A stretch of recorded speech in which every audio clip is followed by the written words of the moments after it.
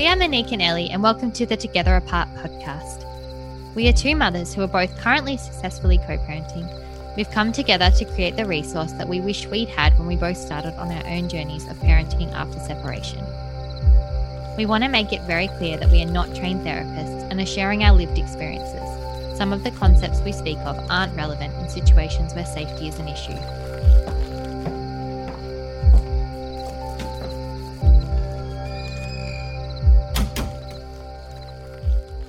I'm super excited to talk about this because you love it. I love it. Right, I know. So we're talking about arguments today. And the reason I love it is primarily, okay, so me and Steve just got back from a month-long camper van trip, road tripping around New Zealand. And on our trip, we had two arguments. One was in front of Bo and one was not in front of Bo. And when I told people that that's what happened, you know, they have this tendency to be like, oh, well, you know, fuck him or whatever. And I'm like, well, no, that's not what I'm, you know, trying to say here. I think arguments are really healthy because we had really positive outcomes. They're like, what? Like their minds were blown that I saw the argument as a really good thing, because what actually came out of our arguments was a lot of awareness about myself and like what was going on for me. Mm-hmm. Also like holes in our communication that we need to work on that we were able to identify. So we're like, wow, we're really not saying this to each other in the best way, and how can we sort of evolve from that? So I don't want arguments, and I would love to get to the point of a discussion. So Ellie kind of said this amazing freaking thing, and I'm going to repeat it for her, because as soon as she said it, I was just like, yes, bitch. An argument is when someone's needs aren't being met and we let it build up basically to the point of explosion. There's not a lot of self-awareness until after it happens. And a discussion, which is kind of, I suppose, the goal with the self-work, is to notice that your needs aren't being met in the moment and be able to communicate them effectively. And so I would say that we don't really argue that much, and that we tend to we usually are able to discuss things as they're happening, but every now and then, because we're human and not perfect, and co-parenting is something that's always unfolding, we get fucked off each other and have an argument. So yeah, I just think it's really important that people know how helpful and healthy arguments can be if you are able to recover. And it's normal. You're going to disagree. It's normal. And I think that's ever had a really hard time trying to work out how to say it or put it. But I feel like Charlie and I, one thing that we've done really well is we always know we're going to come back to one another.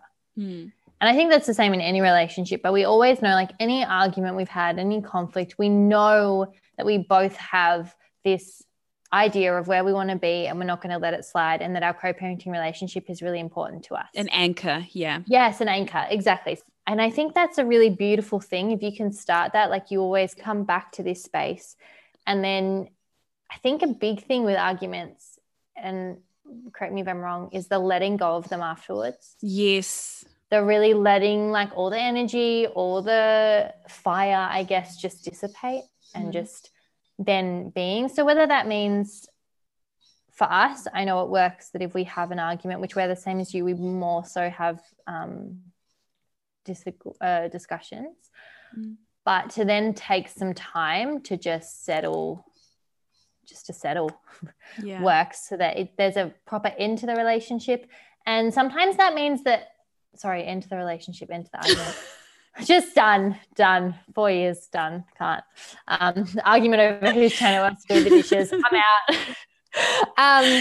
But I think and sometimes that will be like the other night we had a bit of an argument, and it was my fault because I had let things up. I didn't share my expectations with him. I just expected him to mind read my expectations, and then got mad at him when he didn't, which is completely unreasonable. And I was aware, I actually realized it during the kind of argument. So I was like, okay, I see now that this is my fault and I should have shared the argument, my expectations. But we actually left. So we left, had some space, came back to it, spoke about it because it was quite late at night, got to a place where it was fine, then left. And then in the morning when Rocky was somewhere else, I said, okay, so how can we work towards this? Or how can I meet your needs to do with this, whatever the argument was about.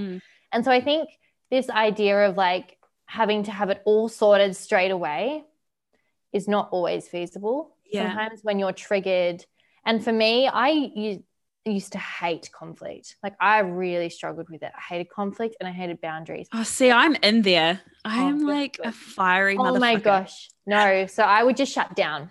That was my thing. So I'd shut down and then I'd just be like, I don't know, say something stupid, like bring up something from the past, which you can't do in a co-parenting relationship because there's often so much shit from the past and it's just drawing on stuff that's not fair. Yeah. So that was mine.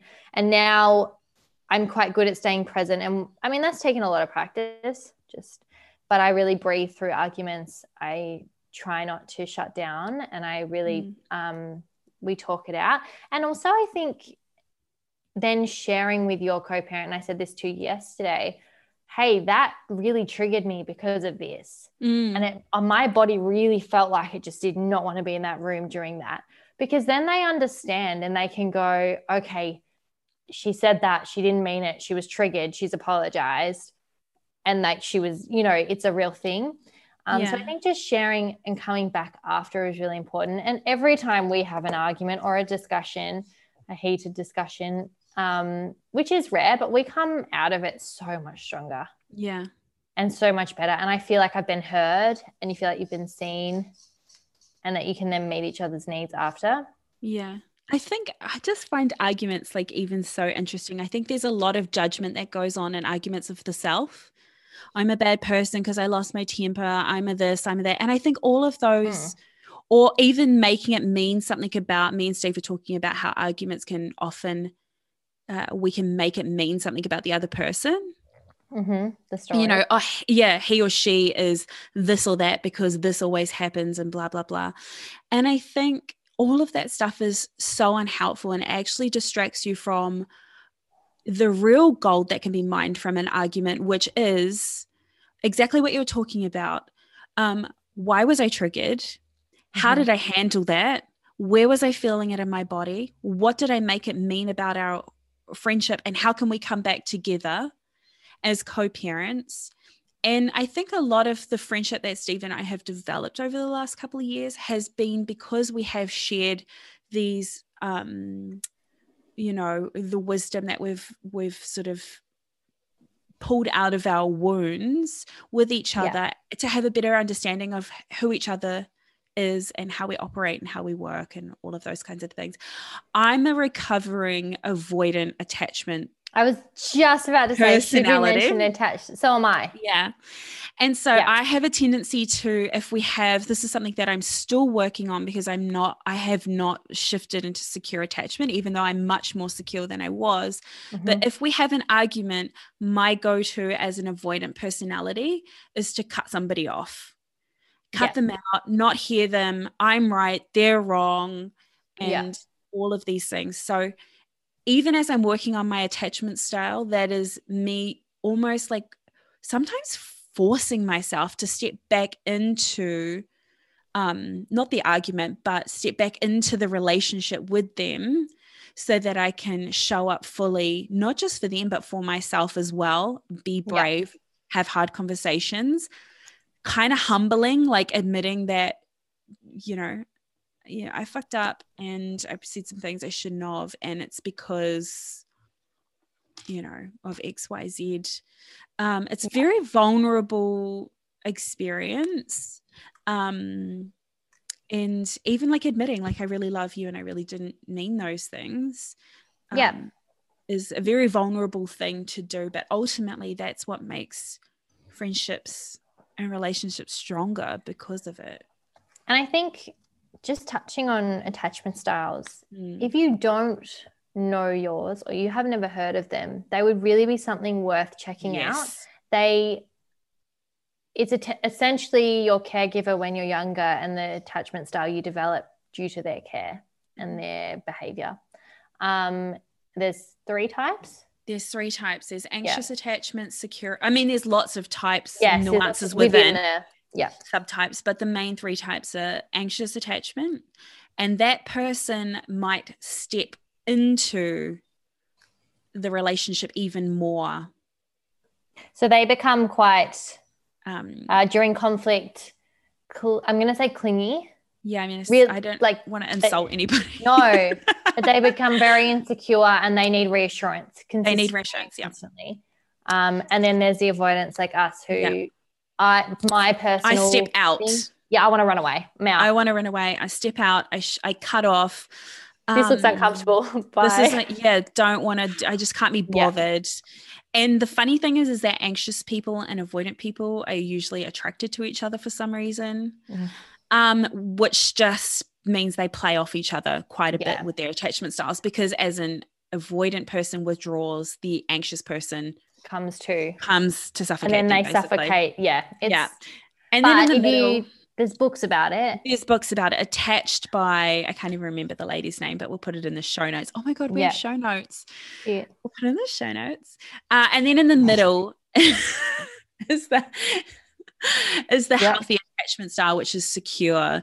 And they really are just exactly that. They're secure within their own type and they don't really need. They're just cool. They're just cool. They're just good job, mum and dad. Really crushed it. So that's it will really, that whether you think you see yourself in one of them or us, it really does, especially if you haven't started working on it yet, it really does influence your ability to discuss, argue, handle conflict.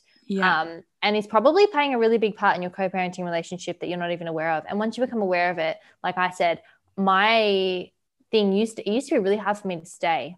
So now I used to breathe through and I'd stay in the argument. I might not hear anything that's going on, but I'm here. And now I'm in it and I'm present and I'm aware, and I've slowly worked that up. But it's uncomfortable. Yeah, it's so uncomfortable. But it's really handy. And it's also, I think, is it the holistic psychologist who says knowing your partner's attachment style is a game changer, a sign of love, something. Anyway, and it is because, okay, they're just going into override. They're going into fight or flight and they want to leave. Yeah. This is not necessarily their fault. This is their whole thing of trauma. But in saying that, it's also your responsibility to sort that out, because if you want to have a co-parenting relationship that is fulfilling and is a team, then you do really need to sort yourself out. You can't just blame it on your past forever. Yeah. And I think we should talk about maybe like what's helpful strategies to help when you're actually having the argument, and then maybe afterwards, if you aren't able to do anything during the argument, it just kind of continues on until you just can't take anymore. How to recover, I suppose. How to finish. We want to finish better from an argument, not finish worse. So what are your things when you're having the argument to interrupt it? If you can catch yourself. If I can catch myself, it's what need is not being met right now. Yeah. What am I asking for? What do I want him to know? Yeah. So the other night I was feeling really burnt out from parenting and I really didn't want to do bedtime, but I didn't actually express this, but I thought I'd expressed that I was burnt out, when really my need was that I needed a break. But where I was at fault was that I did not communicate that. So then I snapped because I had to do bedtime and I was shitty, but I hadn't actually communicated the expectation. Yeah. Had I said, hey, can you do bedtime? I am ruined and I'm not going to be a good parent through this bedtime. Then he would have been like, yeah, no worries. Yeah. So I think it's that what need is not being met. Yeah. And how can I communicate that to them? And then I think if you can't do that, literally interrupting the argument and just saying, let's revisit this later. Well, that's what we kind of did. Yeah. So what happened was there was a little snap. Ellie, that was really rude. Yeah, that was rude. He went away. Then I went to him and we spoke it through a little. I realized that that I was the one in the wrong, that I had not communicated effectively. So I left that.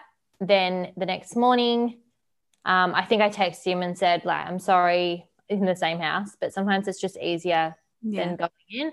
I texted and just apologized and said, obviously my needs weren't being met and I hadn't communicated them. That's my fault. Next time I'll try and do this better. And then in the morning, and then he said something about one of his needs not being met. And so then in the morning I said, well, how can we make it that everybody's needs are getting met? What do we need to put into play? Yeah. So I think having an argument in stages is not a bad thing. It doesn't have to be a blowout, fixed, done, happy-go-lucky, all within an hour. Or forgotten and pretended like something hasn't actually even happened, and then it just happens over and over and over again because you're not actually resolving anything. Yeah. And then if the argument isn't interrupted and you have recovery to do afterwards. So mine and Steve's argument in the camper van was that we had to go home early because he got his dates mixed up because he's not organized. And mine was an old resentment flaring up from our relationship where I had felt the old feelings where I always have to give up everything for him. I always have to make allowances for him. And all of these old stories had resurfaced that I was telling myself. Well, really, I was just upset that I had to go home early. Yeah. Really, that's the fact. But my stories and my unhealed parts of myself, my wounded parts of myself, were making those stories mean something about us as parents or our holiday. And so I take time. I'm a time person. I need to be in solitude. I need to have ideally I just need to be alone so that I can process what's going on. And I'm a slow processor as well. So it took me about a day for me to be able to wind through that's what was actually happening. Yeah. And then the opportunity that afforded me was that I was able to redefine that. That's not my, that's gone and been and gone. I can't change that. I also, in the past, never stood up for myself. I was very codependent on him, a bit of a pushover. And so I was able to kind of work through that wound a little bit. Yeah. And then go back and communicate that to him. Apologize, obviously, for losing my temper. Yeah. And, say, I love you and I'm sorry. And the things that also that the argument was robbing me of was that it stole a whole day. So not only did I lose a day because we had to go home, but I also lost a day with my family because I was, in your head. In my head. Yeah. And so it's getting shorter and shorter. My recovery time used to be oh my God, don't even ask me how freaking long it used to. Yeah. So a day for me is really not even 24 hours, 12 hours for me to recover is really, really good for me. Yeah. But even a marker for me is being able to get that shorter and shorter and shorter to the point where we can get to a discussion. But the goal of that was that I was able to let go of old stories. I was able to communicate with him. We were able to reestablish, and I was just able to really, really enjoy the last days of our trip together and be fully present with both of them. Yeah. So my thing would be writing. So writing out the facts. And that helps me identify what stories I'm telling myself. So the stories I would have been telling myself the other day, I do everything around here. I'm doing every bedtime. I'm the only tired one. He just gets from 6 o'clock, he just gets to chill out, whether I'm there for 2 hours trying to get this kid to sleep. My daughter doesn't love sleep. But they would have been the stories. The facts were, I didn't ask. He didn't know. Yeah. That was it. And so I think writing and taking time to be you know what, I think that's an important thing. Hey, I'm feeling really muddled right now. I can't think straight. Yeah, I do say that. An hour. Yeah. I just need to write some stuff down and work out where I actually am in this and what needs of mine I need you to hear, and I think that's important. And what you did and then how I just kind of worded it then, going back and being okay, what wound is this picking at? Where's that at? But yeah, writing and journaling. So I would write down the facts of the argument, the facts of what is happening right now. So mine would have been, I did bedtime. I didn't want to have to do bedtime. I wanted him to do bedtime, but I didn't also ask him to do bedtime. I just expected him to know that I wanted him to do bedtime. Yeah. So they are the facts. And that kind of makes all the attachment to the stories and what you're telling yourself fall away because then you're okay. And then that comes into ownership. Well, that's on me. Yeah. And I was quick to realize that, but it's taken me a long time to get to a place where in an argument I can go, oh yeah, my fault. A, B, C, D. I stuffed up. Yeah. Yeah. Like, oh, I'm the one in the wrong here. Like I used to, when you're in your ego and like, you're so triggered, you're like, this can't be my fault. You're making me feel like this and I feel terrible and that's your fault. When really you've got to take ownership for your own stuff. And then that needs to be received nicely too. I think that's important. So if your co-parent comes to you and goes, yeah, I fucked up. It's like, well, I freaking told you. Like I've been telling you for the last hour. No, just thanks for noticing that. I really appreciate it. Where to from here? Yeah.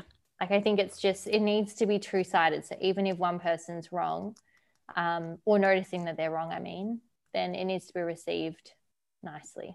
Yeah. I would be ideal if nobody ever argues, of course. But I think that for a lot of people, it's going to be really challenging to feel like you're not going to be able to argue because that's how things eventuate. Yeah. And it's so important that first and foremost, you honor and allow your feelings to express themselves as long as it's in a healthy, life-giving way. Yeah. Not in a harmful way. Yeah, it's in a way to yourself, to other people. Yeah. And I think something that's really important that it's part expectations, part letting go, but I actually stopped having expectations of Charlie. Yeah. And that really helped. It's a game changer. Because I used to have, oh, he'll do this. And then when he didn't do it, even though I haven't actually told him, I would be frustrated. So I've just literally dropped all expectations, and not in like a malicious way. It's my way of calming myself. Sorry, my dog's chasing my cat. Is going, okay, I'm not going to have any expectations of this, and anything he does is really helpful, but it's not frustrating me. Yeah. And I think that's important, as well as letting go. So what is actually worth arguing about? Yeah. Because I could definitely get shitty at Charlie for dropping his towels around the house. I choose not to. No, but like, do you know what I mean? Like there's got to be, is it worth arguing about? Is this actually going to get us to a better place? But I think we tend to do stuff like that when there's we want to gather information and facts to prove that, like the need to validate and be right. The confirmation bias. Yeah, that means you start, I do everything because you do this, you leave the towels on the ground and you do that, you're the asshole, I'm right, you're wrong. And we have to really, I think when we're letting go of things, one of the things we really have to let go of is actually the need to be right all of the time. Totally. But that's the thing, I think. So is it worth arguing about? Because you're actually going to, in your co-parenting relationship, correct me if I'm wrong, you will have to learn to let go of stuff. You're going to have to. You cannot bring up everything that kind of control. Annoys you. Yes, let go of control. Surrender the control, seriously. Yeah. And that's a big thing too. Like I don't have control of what Charlie does with Rocky in their time, and it's not up to me. And I think this is based in two capable parents who are safety and all that kind of stuff. We're going to put a disclaimer in, but so I think letting go of control, letting go of the need to be right, and more so looking at that goal and where you guys want to be and going, okay, is this productive and how is it going to get us there? I used to argue a lot with Steve. There's just this coming back to the expectations thing. And something that my therapist said to me that was really, really helpful, because me and Steve often argue about how he thinks I'm speaking a different language and I think he's just speaking a different language. Like we're not communicating in the same language. And my therapist said, what if you stopped expecting him to be something that he's not and meet him where he is, meet him. Which is huge.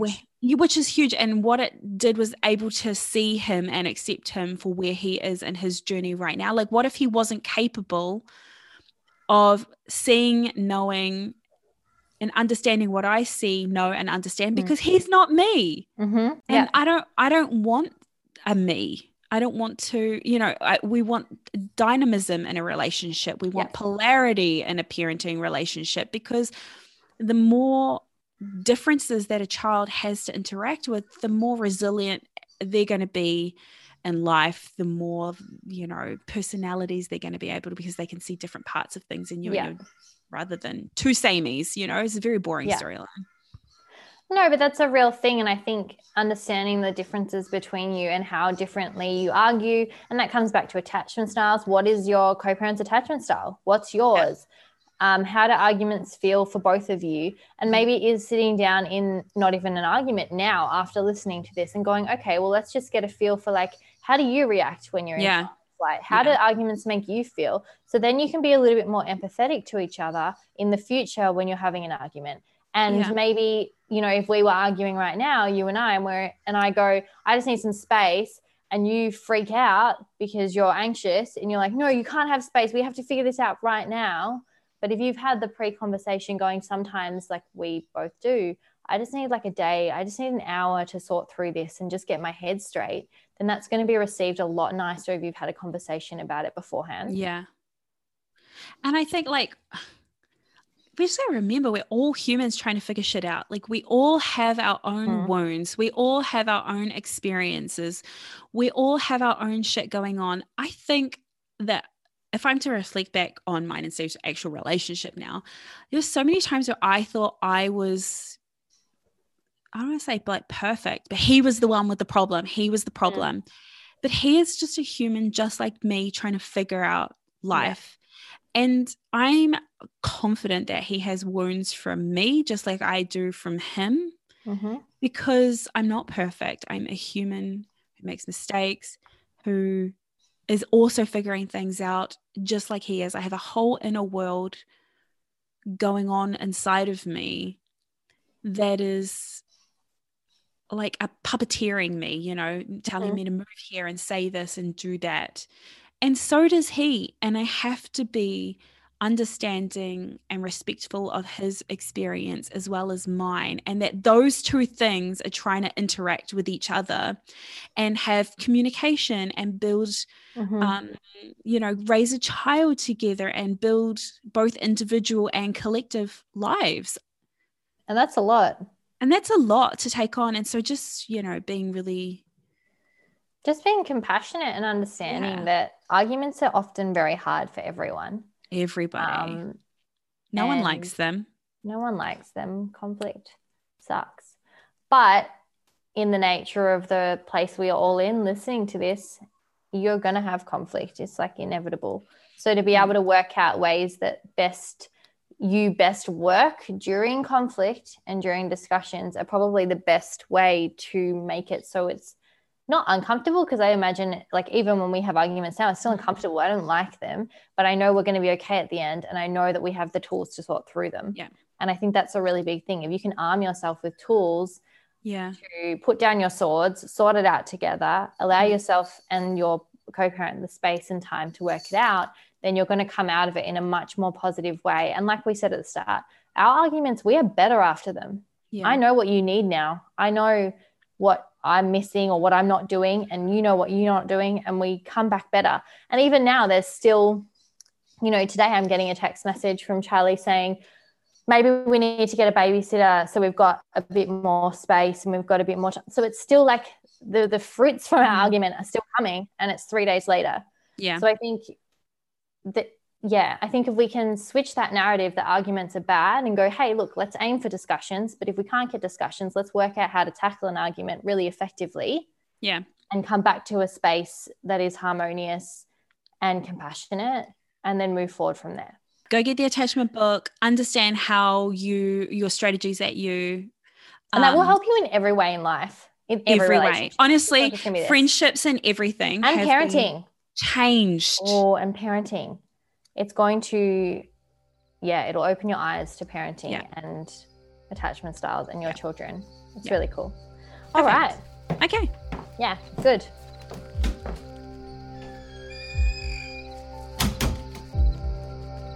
Thanks for being part of the co-parenting movement.